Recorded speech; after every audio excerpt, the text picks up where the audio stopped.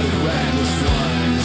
Praise God, the sovereign one, 'cause we're the reckless ones. Praise God, the sovereign one, 'cause we're the reckless ones.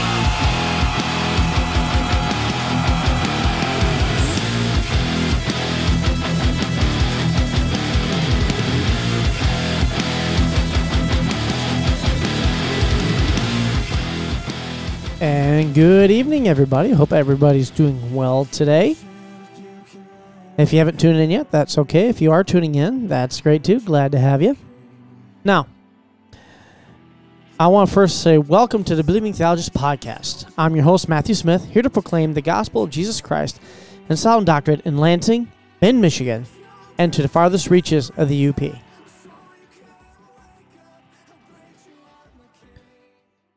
So here we are yet again.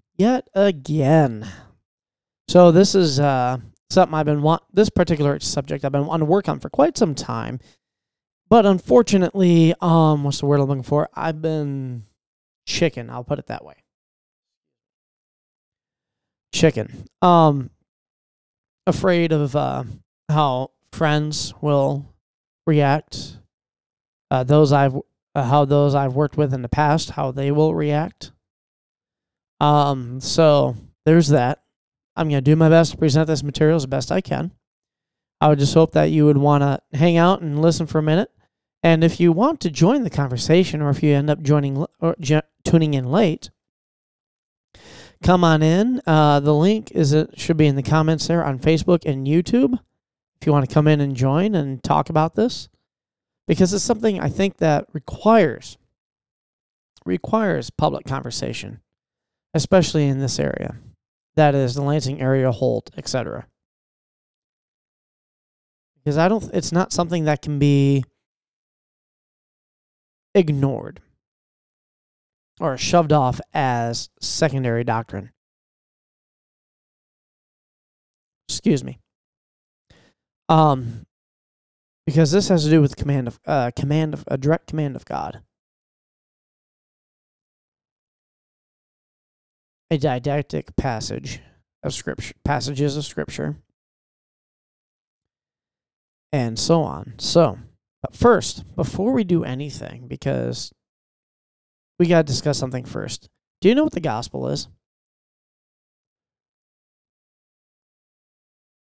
Well, I was waiting for you to answer if you're wondering why I was pausing, so there you go. But gospel is the good news of Jesus Christ, that God sent His one and only Son, that whoever should believe in Him will not perish, but have everlasting life. But, unfortunately, first, before the good news to make sense, we need to know the bad news. Scripture says we're all of mankind is born in trespasses and sin, born dead in trespasses and sin. When Adam and Eve in the garden, when Adam took of the fruit that his wife gave him, that they were commanded not to eat, he fell. And sin entered the world. And sin to all mankind. Now the reason this is because Adam's sin, being the representative of mankind, a federal head, if you will, his sin was imputed onto the rest of us. So we inherit a sin nature. Naturally, we are born at enmity with God, in violation of His laws and decrees, and what He considers holy. And as a result, we deserve death, eternal judgment. But the good news, because of God's loving kindness and His grace, chose to save mankind. And He sent His only Son, Jesus Christ, God in flesh, to die on the cross and first of all to live the life that we couldn't live, that you cannot live, earning righteousness on our behalf. Died a sinner's death on the cross, taking on the full judgment of God for those that would believe. was buried, rose again after the third day, defeating sin, Satan, and death. And now he sits at the right hand of the Father, making intercession for those that have called out to him. If you believe that, repent. Put your full trust and faith in Christ alone for your forgiveness of your sins, and you will be saved. Okay. Take that one home. Now, what I want to get into is a subject that's very, very touchy for a lot of folks, particularly in my local area. Several weeks ago, a local music minister by the name of John DePascal posted on his Facebook page an article. Articles from Relevant Magazine, kind of celebrating and reporting on Rick Warren of Saddleback Church in California ordaining 3 women as pastors. Now, this is a very, very interesting development, considering for anyone who's familiar with Rick Warren and Saddleback's history. There's a certain timing here. Not quite sure what it is, but there's a timing here. But before we begin, I wanted to go through this article because I think this will be helpful. Saddleback Church has ordained 3 women pastors in defiance of Southern Baptist rules. Now, this is a surprise to a lot of folks. Saddleback is part of the Southern Baptist Convention? That's odd. But hey, that's what it is. This article is posted May 10, 2021. By Relevant there. Last week, Rick Warren's Saddleback Church ordained 3 women pastors at a first for the hugely influential megachurch. Liz Puffer, Cynthia Petty, and Katie Edwards were all ordained during a May 6th service, prompting both celebration and outrage across the Southern Baptist Convention. Again, I think this is interesting. Saddleback's move was done in defiance of the SBC's official position, which forbids ordaining women. The SBC's website points to the Baptist Faith and Message doctrinal statement, which says, while both men and women are gifted for the service in the church, the office of pastor is limited to men as qualified by Scripture. A 1984 resolution adopted by the SBC stated that biblical teaching excludes women from pastoral leadership to preserve a submission God requires because the man was first in creation, and the woman was first in the Edenic fall. Sorry, I need a quick drink of tea there. That position has been a source of contention for decades and has helped to lead to fractures in the past, creating Alliance of Baptists and the Cooperative Baptist Fellowship. Last year, popular author teacher Beth Moore announced she left the SBC in part over the limitations it placed on women. Now, that was a fun story. Beth Moore made a huge deal about that. I've been offended. I'm leaving. Well, no, translation, financially, she didn't need the SBC anymore. She could stand on her own. But unfortunately, latest reports I heard, her finances with her ministry and organization are not doing well. So at the very least, pray that her family can still keep the house, so to speak. Now, I'm not saying they're in danger of losing their home. Just keep them in your prayers for that reason, that she would repent and turn to Christ. Continuing on in the article. Saddleback is the largest church in the SBC, and the announcement prompted backlash from leaders within the convention, many of whom have been part of an attempt to steer the group away from what it perceives as a liberal drift. Interesting wording. Many of these leaders within the convention have been part of an attempt to steer the group away from what it perceives as a liberal drift. Now, if anyone's followed the SBC goings-on the past couple weeks, that's there. There's something called the Overton window. It has shifted left. Well, wait a minute, hold on. That's my left. So I think your left would be this way, I think. I may be wrong. Correct. Let me know if you're not sure. Now, this is important. The Overton window keeps shifting left. So any perceived liberal drift isn't perceived as that at all. Now, also, too, this article does not define liberal drift. What does that mean? Is that theological liberal or politically liberal? Now, more often than not, those two things are found, what's the word I'm looking for? Almost not necessarily parallel, but coincide very often. Continuing on, Southern Baptist Theological Seminary President Dr. Al Mohler wrote that Saddleback's move was contrary to Scripture. Mohler is considered a top contender to become the new president of the SBC. Mohler also quoted John A. Brodus, who wrote in 1980 that the Apostle Paul's teachings do definitely and strongly forbid that women shall speak in public assemblies. Brodus was a co-founder of the Southern Baptist Theological Seminary, who served as a chaplain to the Confederate Army during the Civil War and was himself a slave owner. Now, what does that have to do with anything? We're talking about women in the pastorate. What does that have to do with anything in this? That's a conversation for another day.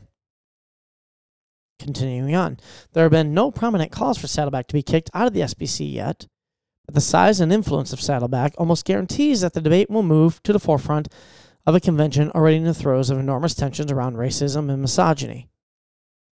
Again, very, very interesting choice of words, especially for those who have ears to hear. Continuing on. Many cheered the news, including Dr. Erin Faith Moniz, assistant chaplain at Berry College, who said she was shocked and amazed. Still others noted they were encouraged by the move. Sorry, there's a typo there, threw me off. By the move, but noted that the American church has a long way to go. Abuse survivor advocate Ashley Easter said she was glad to see the news, but drew attention to the fact there are no women elders in the church. Still no women elders in the church.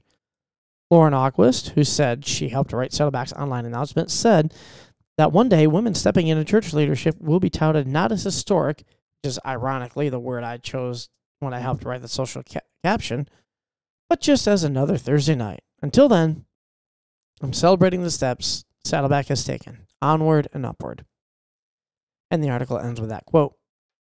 Now, I think this is in one way very telling, especially with the choices of wording and comparisons this person made.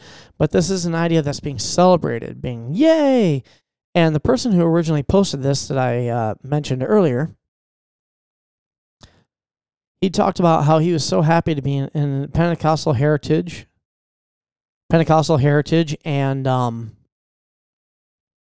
theological background in that. No, how they empower women, and let women lead, et cetera, and it's so important. We need women leaders in the church, that kind of thing. No, I'm not quoting him exactly. I did not bring up I'm not bringing up the Facebook post. I'm not going to direct quote out of the thread, because when I asked him to discuss this publicly, he declined. So that's where we're at with that. If any of you listening out there do know Mr. DePascal and want to forward this to him, please go right on ahead. Okay, now, what the thing is, this isn't defiance of Scripture. This isn't just a secondary, looking at, I know my pastor will probably get on me for this, and any Reformed Baptist guys will get on me for this, but that's okay. It's not necessarily like an issue with baptism. Do we baptize our children as part of the covenant when they're young? Or do we only baptize when there's a credible confession of faith? Well, I'm not here to debate that issue, but that issue sometimes does result in church splits and not wanting to fellowship with one another, but they still consider one another brothers, even though they think that the other one thinks they're wrong. This situation with women pastors is not such a case. This isn't we can disagree biblically and continue on about our day. Because this has because one of the primary passages is 1 Timothy chapter 2. Specifically, I believe it's verse, or I gotta look at it here. Give me a second. Click. Timothy, 1 Timothy 2, looking at verses 8 through 15. Now, this 1 Timothy is a pastoral epistle, just like 2 Timothy is, just like Titus. Sometimes Philemon is thrown in there, to quote James White. And this letter to Timothy, we find in later chapters that Paul is potentially one of Paul's last writings to Timothy. One of Paul's last writings to Timothy. Now, that's important to keep in mind. So what we're going to do, we're going to go through and read. I'm going to put it on the screen here. And we're going to read through this. I'm going to start in verse 1 of chapter 2. We're going to read through verse 15. And if there's anybody just tuning in, welcome. Glad you can make it. If you want to join in the comments on Facebook and YouTube at least, there's a link. If you want to join in the conversation, let's talk. Let's talk about this. I believe it's important to have a public conversation regarding this. If you're on the opposite end of where I am, saying women should not be serving as pastors, elders, or equivalent roles, if you're on the opposite end, I'd love to hear from you. Let's talk about it. Okay, on the way to 1 Timothy chapter 2, starting in verse 1. First of all, then, I urge that supplications, prayers, and intercessions and thanksgivings be made for all people, for kings who are in all high positions, that we may lead a peaceful and quiet, godly and dignified and quiet life, godly and dignified in every way. This is good and is pleasing in the sight of God our Savior, who desires for all people to be saved, to come to the knowledge of the truth. For there is one God, there is one mediator between God and men, the man Christ Jesus, who gave himself as a ransom for all, which is the testimony given at the proper time. For this I was appointed preacher and an apostle. I'm telling the truth, I'm not lying, a teacher of the Gentiles in faith and truth. Pause real quick. This is Paul's giving his credentials here. Paul, an apostle of God. For what reason was he appointed a preacher and apostle? For there is one God, there is one mediator between God and man, the man Jesus Christ, who gave himself as a ransom for all, which is testimony given at the proper time. This is what God had called Paul to do, to take the gospel to the Gentiles. Continuing on. I desire then that in every place that the men should pray, lifting holy hands without anger or quarreling.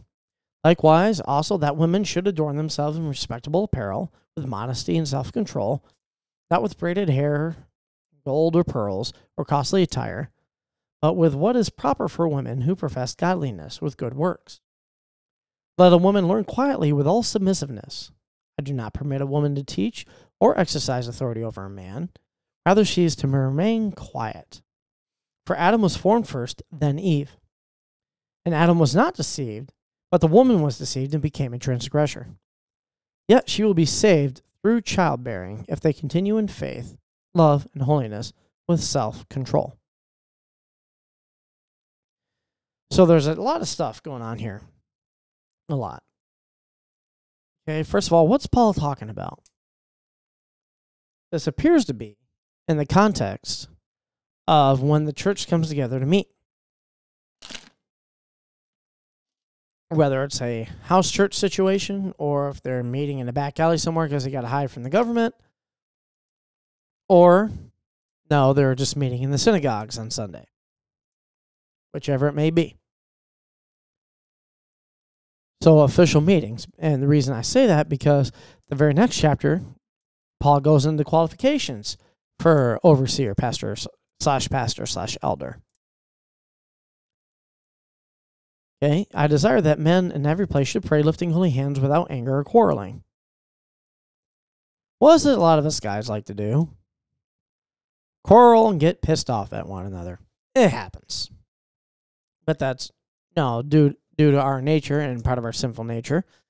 That's the thing that happens. He says, likewise. Now, that's not necessarily likewise. Well, women don't do this. Is he saying, well, women, you shouldn't do this either? Or is he saying something different with the word likewise? Likewise. In the same way that I'm commanding men to behave a specific way in relation to their nature and to the role God has given them, in that same way, he is also commanding women to behave, to conduct themselves a certain way. Adorn themselves in respectable apparel with modesty and self-control, not with braided hair, gold pearls, or costly attire. Okay, when a lot of folks hear that, they're like, oh, you mean I have to dress in a robe and I can't do my hair? No, that's not what that means. That's not what that means at all. What's the point? Don't be a show-off. If you want to wear clothes that accentuate your femininity, go right on ahead. However, don't wear such apparel that would flaunt it.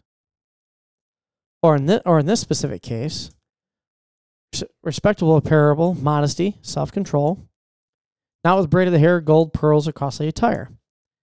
Okay, this is an Ephesus, but this definitely could apply to a universal thing, universal application. A lot of times, what happened? No, the dress back then was a lot different than it is now, and so you didn't really have much place to wear jewelry or anything like that. So the women would braid their hair and put the jewels and stuff done up in their hair. Now, I'm sure it looked great on a lot of these women. However, but typically the purpose for that was to draw specific attention to a very specific thing. I have status. I have wealth. Look at me. I'm prettier than she is. Those kinds of things. Those are not okay. That's not okay behavior for a woman of God. No. Like I said, if you want to do yourself up, do yourself up. Do your hair, dress nice, but with modesty, self-control. Okay? That's about all I can go with there. It continues on, but what is proper for women who profess godliness with good works? So do that. Adorn yourselves in respectable attire, with modesty, self-control, not braided hair and gold, pearls, or costly attire, but with what is proper for women who profess godliness with good works. Women have an amazing external beauty. But according to Scripture, their internal beauty comes from the good works they do under the power and direction of Jesus, of the Holy Spirit and Jesus Christ. And my phone just went kaput. I am sorry about that. I better put that on silent. Ba-ding! Boop, boop. There. Shouldn't hear it now. Okay, and Paul continues on. Let a woman learn quietly with all submissiveness.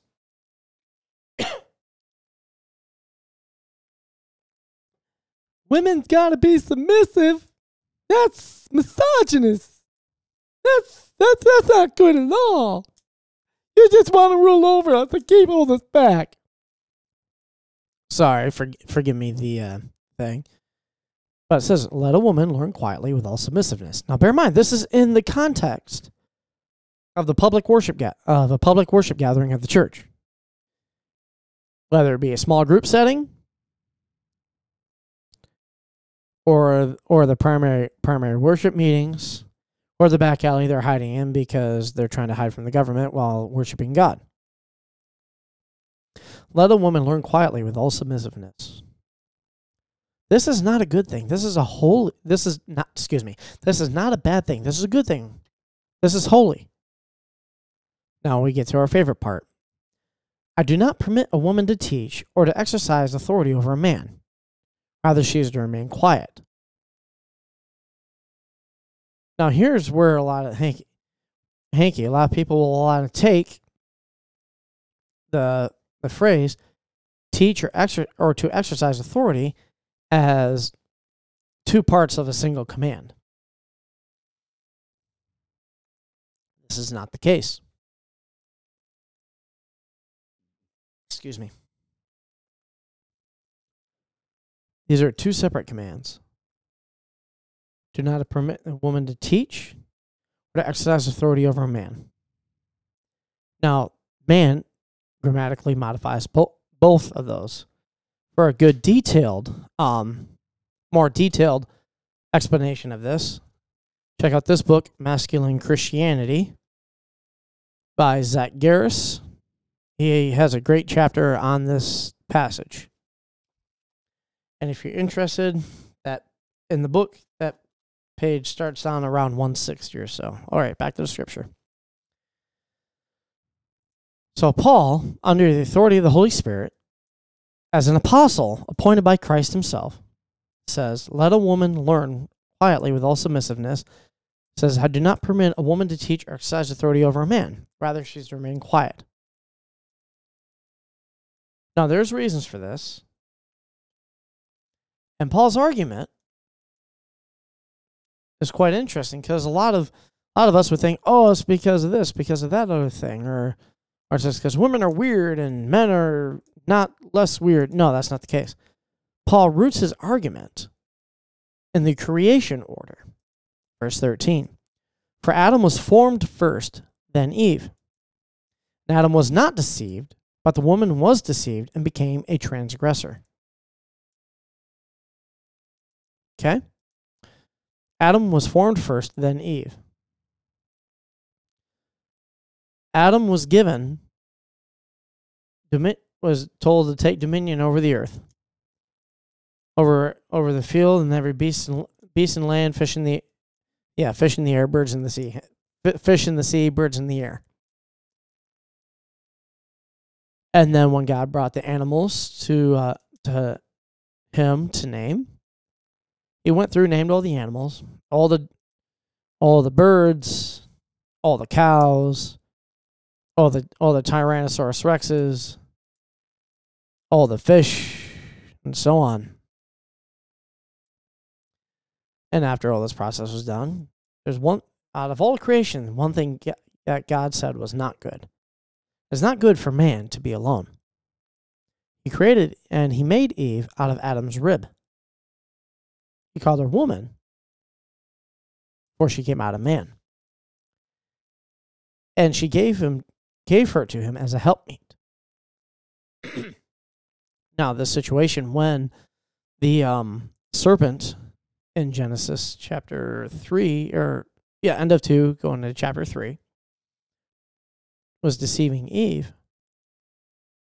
Essentially, his argument was this: did God really say? Because what was the command that was given Adam? You may eat of any tree of the garden, except for the fruit of the tree of the knowledge of good and evil. Of that you may not eat. That was the command. That was God's law. Because he said, for the day you eat of it, you will die. But the serpent, being crafty, well, God didn't really. No, you're not going to die. God just doesn't want you to become like him. He's holding you back. Eve was deceived, saw that the fruit was good, bit into the apple or whatever it was, and handed it to her husband who was with her, and he also ate. Now, I'm going through all this for a reason. Adam was not deceived. Did he abdicate his role of authority in the fall? Yes. Yes, he did. He absolutely did. Now, but for the sake of this, let's ask ourselves, why was Eve deceived? Is it something maybe Adam wasn't clear regarding relaying the command to his wife? Possible. But another explanation is to the natural nature differences between men and women. Men are typically more aggressive, or as I've heard Jordan Peterson put it in an interview, men are less agreeable than women.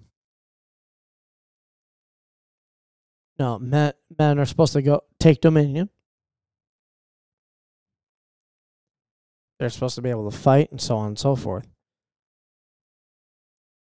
He was not deceived. He was not deceived. The women are a lot more different than men. They're can be typically more agreeable, very, very emotionally, more led by their emotions than say, I want to be careful how I say this, than necessarily reason or logic. Now, I'm not saying those logic and reason and emotions are two completely separate things that cannot work together. That's not what I'm saying. But women typically usually are led naturally more on emotional level. Why? Because they're made to bear children. Children take a certain, what's the one I'm working for? Level of compassion and care that men just don't necessarily have it in them to give all the time. God made women in this way on purpose. Because you see in the creation, God did not make an egalitarian, androgynous creation with men and women. Men and women are different. They're physically different. They're psychologically different. The only thing they're the same in is spiritually they're the same. At least in our context anyway. Even Adam and Eve. They both stood before God and his law as equals. But they had different roles in order that they had to fulfill. So this is a theory as to why Eve may have been the one deceived, or the one that the serpent went to.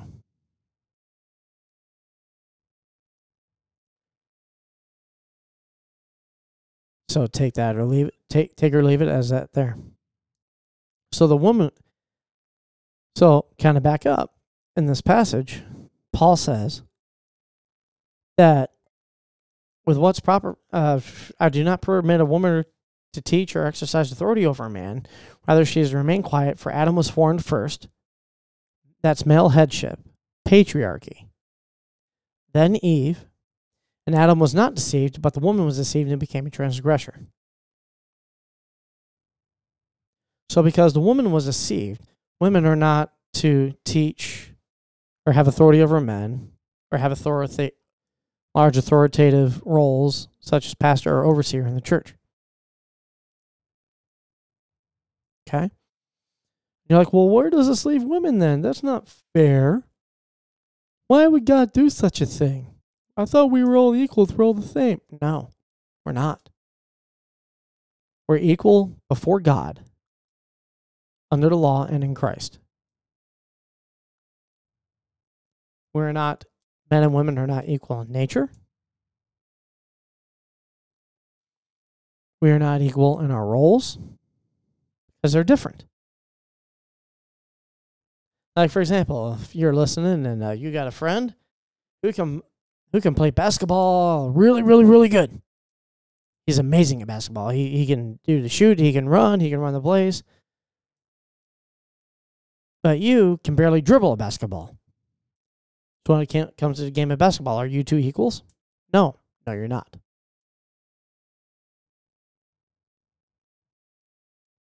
It's not necessarily the best analogy, but hopefully it helps illustrate the point. Now going on, verse 15. Yet she will be saved through childbearing if they continue in faith and love and holiness with self-control. So, what does that mean? Does that mean she'll get saved as in like get saved and go to heaven if she has lots of kids and continue in faith and love and holiness? No, that would be salvation by works. That is false. That is not correct. This has to do in part with the proto-evangelion in Genesis chapter 3. fact, we're going to read that because I want to make sure I get that right. Let's use this one. Genesis. Go. Put that on the screen so you can see it too. I believe it's chapter 5, verse 15 or 16. Aha. All right. Genesis 3:15. This is in the midst of the curse. Part of the curse that God is putting on the serpent was also a promise to Eve. I will put enmity between you and the woman, and between your offspring and her offspring. He shall bruise your head, and you shall bruise his heel. This is very often called the proto-evangelion, foreshadowing of Christ, who crushed the serpent's head. No, like I said at the beginning, Christ raised from the dead, defeating sin, Satan, and death, so that those that believe in him would not perish but have everlasting life. Okay, now we're going to go back to our passage in 1 Timothy. 1 Tim 2. Click. Hey, there it is. 1 Timothy 2. We're going to go back down to where we're at in verse. Nice. There it is, verse 13. Yep. No, that's not. Where am I? I'm in chapter 3. That is not the right passage. There we go. Here we are. So a woman being saved in childbearing is bearing children, raising them in the admonition of the Lord, giving them, teaching them the ways of God, and so on. This is a holy calling, women. Now, a lot of people at this point, okay, I get all that, but what about the teaching and stuff? No, can't women teach at all? Well, for one, define when you say teach. What do you mean? Well, can't women teach a mixed Bible study? Technically, no, not according to this. Well, can they lead a small group? No, not according to this. Well, could they even read scripture in the worship in a big worship meeting? According to that, no, because the reading, presenting of scripture is an authoritative role. Worship. Anyway, well, here's what women can do. Starting in Titus, chapter 2, starting in verse 1. But as for you, teach, again, Paul talking to Titus, but as for you, teach what accords with sound doctrine. What is sound doctrine? Everything in the previous chapter Paul had talked about. Older men are to be sober-minded, dignified, self-controlled, sound of faith, in love, and in steadfastness. Older women, likewise, are to be reverent in behavior, not slanderers or slaves, too much wine. They are to teach what is good, and so train the young women to love their husbands and children, to be self-controlled, pure, working at home, kind, submissive to their own husbands, that the word of God may not be reviled. And to be honest, I think that offers a fairly straightforward response to that question. I don't really see any way, just a straight reading of that, how one could come to a different conclusion than what the passage itself comes to. People will object, of course, but what are they objecting to? They're objecting to the command of God because they'll see the part. Now, train the young women to love their husbands. Okay, love their children. Okay, be self-controlled. Okay, pure. Okay, working at home. You mean women gotta be barefoot at home and barefoot and pregnant all the time? No, that's not what that means. What that's talking about is, again, this has to do with how God set up families and churches and that kind of thing. the best thing a woman can do as a helpmeet to her husband. Now, I'm not necessarily going to say stay-at-home mom, because there's sometimes, unfortunately, some financial situations or other situations that require things to be expanded out a little bit, and I understand that. However, a woman's priority should be at home, and her children, and her husband. That is the role God has given her. This is a beautiful, high calling. It really is. Now, does this mean she can't volunteer at the church every now and again? No, it does not mean that. Does it mean that she has to stay home and not ever talk to anybody? No, that does not what that means either. Working at home. Well, for example, the Proverbs 31 one is a good example of this. It's a woman who works well at home and still has the time to make great, beautiful linens and whatnot and sell them in the marketplace. And she has to be savvy in the marketplace too, because she still has to buy groceries every week, right? And why not be able to make something that she can trade or sell herself? That's perfectly okay. But even in that passage, we see her first priority is her husband's home, her home. If that makes sense. Blink if that makes sense to you. Did you blink? I hope you did. Okay. Continuing on. Because, well, this is where even more people have more issues, because the church is the extension of families. And we see that in 1 Timothy 3, going on, talking about the qualifications of an overseer. Now, in the scripture, overseer, presbyter, episkopos, pastor, I think I might use that word more than once, are all interchangeable words. They all mean the same thing. Or elder. Excuse me.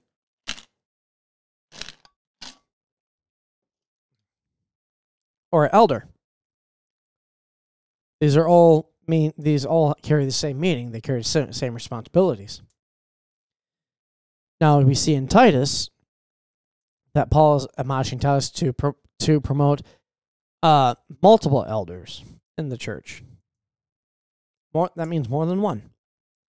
So not like a lead pastor, vision guy, and then everybody else, but a plurality of elders. Okay, so in 1 Timothy, qualifications of an overseer, pastor, elder, etc. The saying is true that if anyone aspires to the office of overseer, he desires a noble task. Now, in the original language, that is indeed a masculine pronoun, he. It's not like they, them, or something that can be considered gender neutral. But purposefully masculine, he. Now, there are cases where in the context would allow for such a masculine pronoun to be used in a generic sense, like the word mankind, or the word man to refer to mankind in general. But in this case, the context doesn't allow for that, going on to verse 2. Therefore, an overseer must be above reproach, the husband of one wife, sober-minded, self-controlled, respectable, hospitable, able to teach, not a drunkard, not violent, gentle, or quarrelsome, not a lover of money. He must manage his own household well, with all dignity, keeping his children submissive. For someone does not know how to manage his own household, how will he care for God's church? Now I'm going to stop there. An overseer must be above reproach, the husband of one wife. Husband of one wife. Well, what does that mean? Just what it means, husband of one wife. Can you have more than one wife? Be pastor? No. Well, what if there's a divorce and she decided to leave him for whatever reason, or is it divorce from a previous marriage from before they were saved? Husband of one wife. Because there's a one way, again, the book I mentioned, Masculine Christianity by Zach Garris, and another teacher that I follow believe that this refers to a polygamous type relationship and almost applied that to marriage and divorce. Now, before you turn me off, just hear me out here. With divorce, Scripture doesn't really give an out of a marriage. Now, there are situations and cases of extreme abuse or neglect that have to be addressed. In some cases, maybe the police, the proper authorities called, and so on. Yes, there are those cases. But the ultimate goal should be to reconcile the marriage, because that is what God has ordained. What God has brought together, let no man put asunder. So the husband and one wife. So if one is divorced and remarried, and the marriage vows are till death to its part, does God recognize you got divorced? No. No, he doesn't. You have two wives. That's still your wife. Case in point, her story of missionaries doing work in Africa and areas where polygamy is common within that local culture. Okay. So that this man has like 4 wives and he gets saved. Does he divorce those wives? No, he doesn't. However, he would instruct his children from there, one man, one wife for life. Period. Now, this man that nowadays saved, strong in the scriptures, would he qualify to be an elder of the church? No, he wouldn't. He has more than one wife.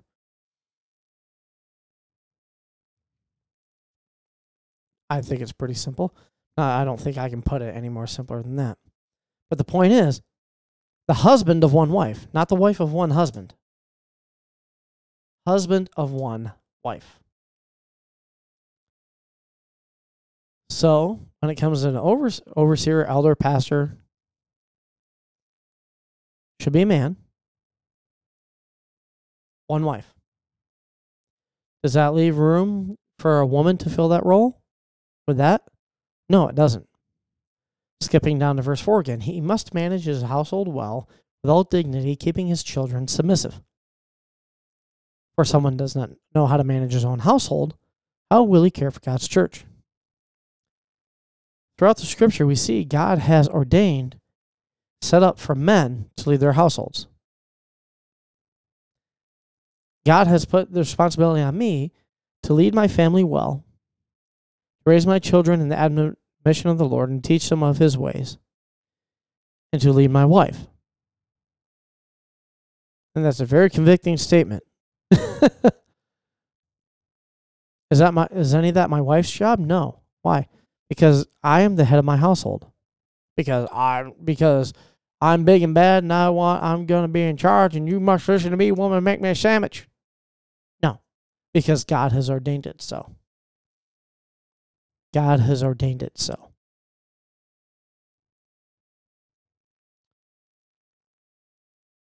So, if men are head of the household, why would God have women head the church? Doesn't make any sense, because the church is the extension of the family that God has ordained. So short answer to everything. Hopefully all that made a little bit of sense. I've been going on for about over an hour now, so I think I'm going to go ahead and call it a night. Nobody wanted to come in and talk, but that's okay. I was hoping they would. There are plenty of good resources on this. So now, I want to put it out to you. What are you going to do with this? Are you going to search the scriptures? See if I'm correct? Or are you going to say, well, he's dumb, he doesn't know what he's talking about? Or heck, let's talk about it publicly. Let's talk about this publicly. Because I want to say, because when I was researching a little bit, sorry, my dog's jumping up here wanting attention for some reason. Because she's a spoiled puppy, aren't you? You are a spoiled puppy. Anyway, there's a lot of, I was looking, I live in Holt, Michigan. Okay? And my wife just bought me more tea. Thank you, dear.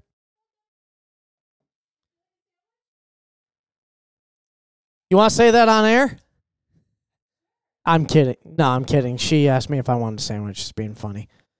So hopefully you got a good laugh out of that. But anyway, I was doing some research and I was curious. So I looked at the number of churches in Holt, Michigan. And there are several. And some of them don't have any women in any sort of pastoral type role, with the exception of quote unquote children's director, which is nearly a pastoral role depending on the situation. But more because typically in a lot of churches that's more than just a simple administrative position. Handling logistics and that kind of thing. But I noticed there's one church in the area that has a woman as the lead pastor. And the most recent video I saw of them teaching was 3 women teaching the public assembly. They are in violation of the scriptures in doing so. There are some that would go as far as to say if you have women teaching, because it's a violation of the scripture, or women in the pastorate, that's not a church, biblically speaking. There's another church in the area that lists 2 women as pastors, one as a quote-unquote children's pastor, the other one is the youth. The other position in the same church is the youth pastor. Okay, I understand as things grow, you kind of need to expand things a little bit. However, if biblically women don't qualify, there's no qualifications listed for women to be pastors, overseers, elders. Neither should they fill those roles and those other roles in the same way. Even if children's pastor is a thing, it should not be a woman. It should be a man, biblically. Because a pastor is also an elder in the church. Now, when it comes to church policies, a lot of places have things different. They have the church, they'll have your pastor, a couple other pastors, and then going on, couple other pastors. And then they have an elder board or a deacon board, which in some ways of doing polity, it can kind of make sense, but it can get real hairy. But the best thing is a plurality of elders. So a pastor is an elder. They're not separate. They're the same. Let's take that into consideration. I was looking around, also continuing to look around in my area. There's another church in the area. Not really much on their website, which is fine. There's features of the pastor's wife teaching. And they list themselves together as pastors, Mr. and Mrs. So they're both pastors. Wait a minute, how's that work? We just went over the scriptures. How does that work that she's a pastor? That doesn't make any sense. Doesn't make any look of sense according to what the scripture says.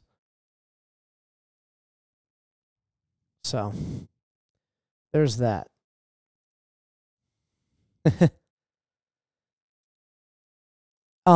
So anyway, I'm gonna end with that. Again, like I said at the beginning, John DePascal, I put the offer out to you to discuss this publicly. I would love to continue to discuss this publicly. Because this is worth having. This is a conversation worth having. What does the scripture say? Now, if we're worried about grace and understanding, that has to be based on what scripture says. And if we read scripture and I'm wrong, then so be it. I need to change my views to what scripture says. If we read the scriptures and you're wrong, so be it. You need to change your view to what scripture says. Now, I know there's a lot more. No, with this, with him and his viewpoints and whatnot, things that would have to be hashed out in addition to this between the two of us so we can have a coherent conversation together. But I think this is a public conversation worth having. Because there's so much in the scripture. If we get even the slightest bit wrong of scripture, of such a clear teaching in scripture, we risk throwing everything else out. All right, so with that, I want to say thank you for tuning in. Thank you so much. But if you enjoyed it, give me a like. If you have any questions or comments, look me up on iTunes, Anchor FM, Spotify, Facebook, YouTube, or Google Play, and at Believing Theolo on Twitter. And I'm also on Gab, but I don't post there very often. I look forward to hearing from you, and I hope you'd stick around for a few episodes more. This has been an episode of the Believing Theologist podcast, proclaiming the gospel and sound doctrine. So go to the furthest reaches of from Lansing to the furthest reaches of the UP. Go in peace to love and serve the Lord.